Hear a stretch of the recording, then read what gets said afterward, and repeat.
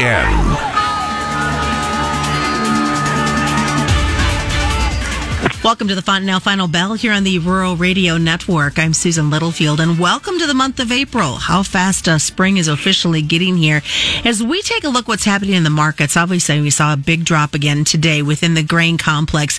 You flip the page to the livestock and a lot of red on the screen there, which many find interesting since just in the last week we have had a cattle on feed report of last week, a hogs and pigs report of this week. Then add to it, we had the big USDA reports that came out on Thursday. We're going to start looking at the grain side of things first.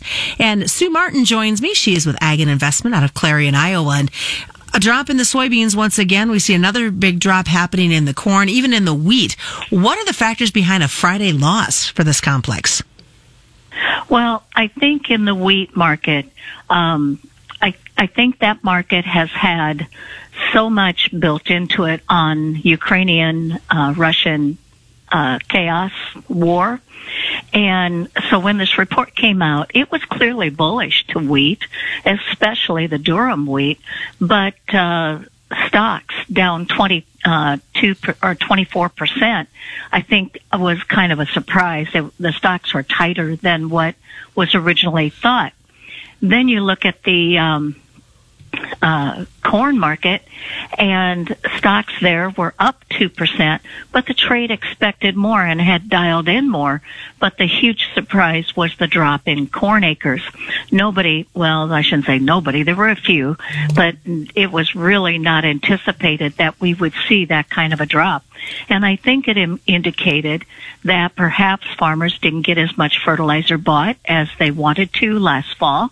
And also, I think we have to keep in mind that, fertilizer is going to be a big thing. Even China, with their lockdowns now with COVID, is experiencing issues and concerns over having enough production, let alone transportation for fertilizer there. So fertilizer is kind of impacting a lot of places around the world. And, Brazil, I think, is also going to be hit hard. They don't tout it too aggressively, but I think Brazil's going to, as we go forward, will be hit hard by fertilizer shortages. And that could be the end of their expansion of acreage for both corn and soybean production. We've seen a little bit of rain that moved through, and immediately it's like they forgot there was a drought happening in so many areas. But then we add to it the continued fires that are happening, not only in Nebraska, but in Oklahoma and in Texas, really kind of adding to the whole new level of worries going into spring planting. Well, it is. Montana is very dry as well. And, I think that when we look at how dry a major portion of the country is, in fact, there's a corridor of very wet conditions, which takes in a chunk of Illinois, part of Indiana, and on down to Louisiana. There's just a fine corridor there that is just absorbently wet. But everywhere else from there on west is very, very dry. The drought monitor, of course, is more enhanced this year again than it was a year ago. And then you look at even into the southeastern corn production areas, and they're turning quite dry. So it is a big issue. And then you look at into Brazil, and, the weather's kind of leaning a little bit on the positive side there, because we've got, I would have to say, dry safrinha areas starting to increase. And after this coming week, it's thought that the moisture is going to start to shut off. And right now, it's thought that about 25% of the safrinha areas are starting to become fairly dry. And if you get some heat turning on after next week in the safrinha corn areas in Brazil, that's going to really enhance the concerns about the corn crop there. And I think that when we look at Brazil right now, the very southern part of Brazil is wet, and before that was an area that was dry. So we've seen some things flip a little bit, but right now the focus is on safrinha, and right now that area inching towards 25%. And the only thing is the temperatures have been, I would say, pretty favorable. They're in the 80s to the low 90s. So for right now, that's not bad. But boy, if the rain stays shut off and you start to increase those temps, it's going to become a concern, and that'll start to impact the market here. Well, we did see some talk earlier that there's kind of been a push in Washington to get more E15 and have E15 be available year round to help with these higher gas prices. That taking an effect on the markets at all? Well, it isn't. Not yet. You would have not noticed it today. But if we start to see more impact, though, for E15, then we're going to start to see a situation where demand for corn just continues to increase. However, as the price goes higher, it makes it tougher on those processors to be able to get that E15 processed. What are we going to see? We've got obviously the report of Thursday, and looking at the markets, have had a chance to digest it a little bit. Can we hope for some higher grain prices come Sunday night into Monday? You know, I'm a little bit concerned because I thought that the bean market, for example, was pretty tough today. A lot of liquidation and a huge increase in open interest on Thursday's report coming in through today. So that would imply selling.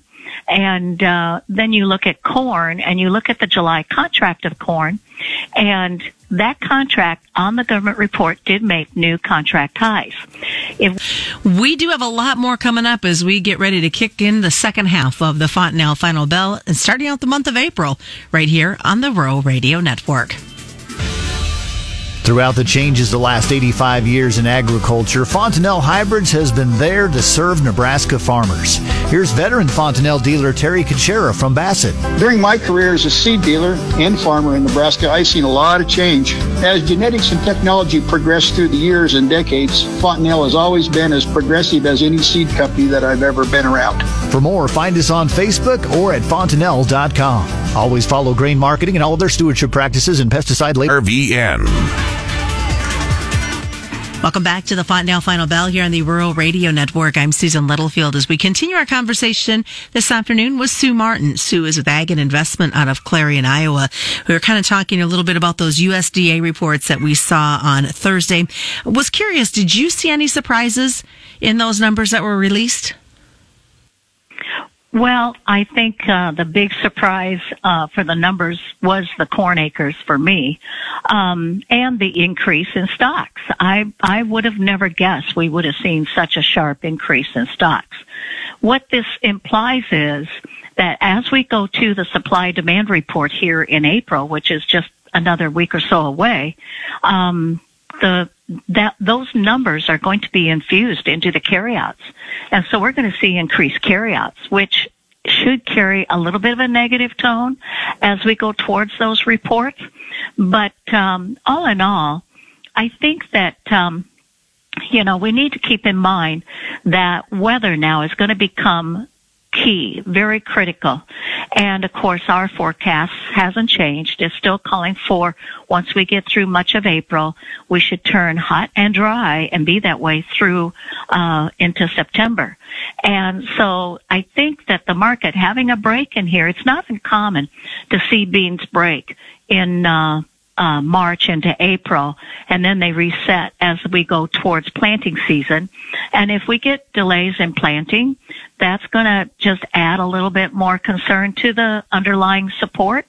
But I also think that when we look at this grain market, we have to keep in mind that, already there's been reports that there's been attacks. Russia has put some attacks on grain storage facilities and Odessa's grain export facilities.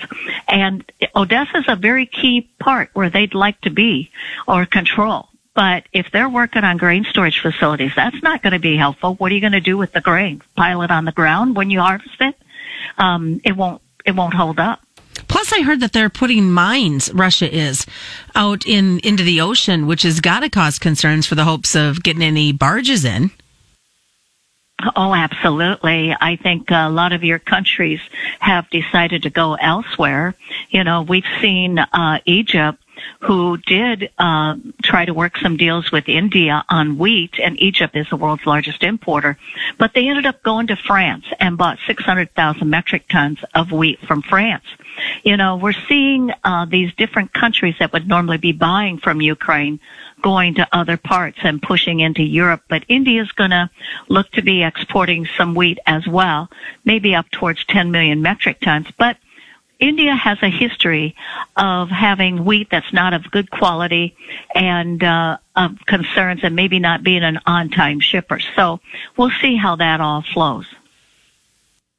Let's switch gears over to the livestock side, and the Bullish Hogs and Pigs reported this week.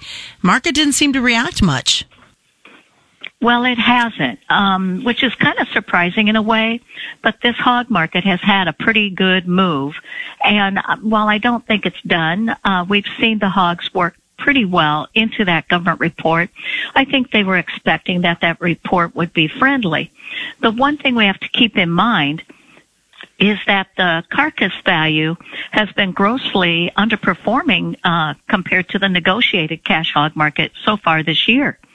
Cash is up 74%, but the carcass is near unchanged. But here's the kicker. A vast majority of large producers get paid on formulas tied back to the carcass and not paid on the negotiated cash hog price. So these producers may not be making as much as they really should, or what the board implies, and the packers doing quite well.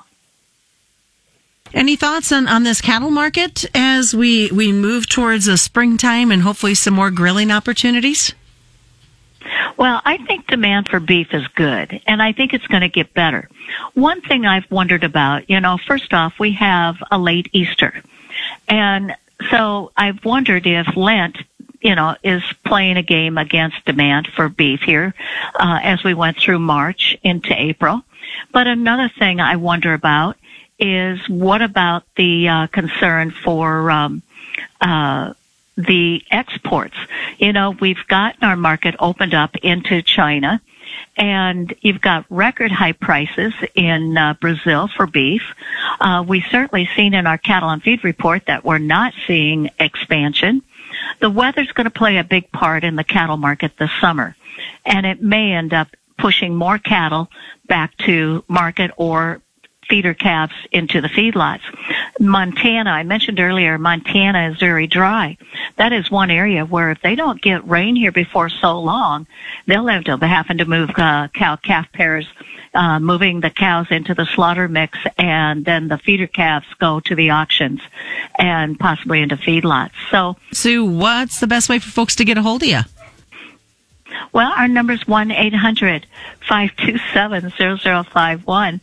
It sounds like you've got someone protesting back there. I do. The grand dogs are here, and he's mad because he's in the kennel. So we'll wrap this up. I'll go take care of him. That has been today's Fontanelle Final Bell, brought to you by Fontanelle Hybrids and all your local dealers on the Rural Radio Network.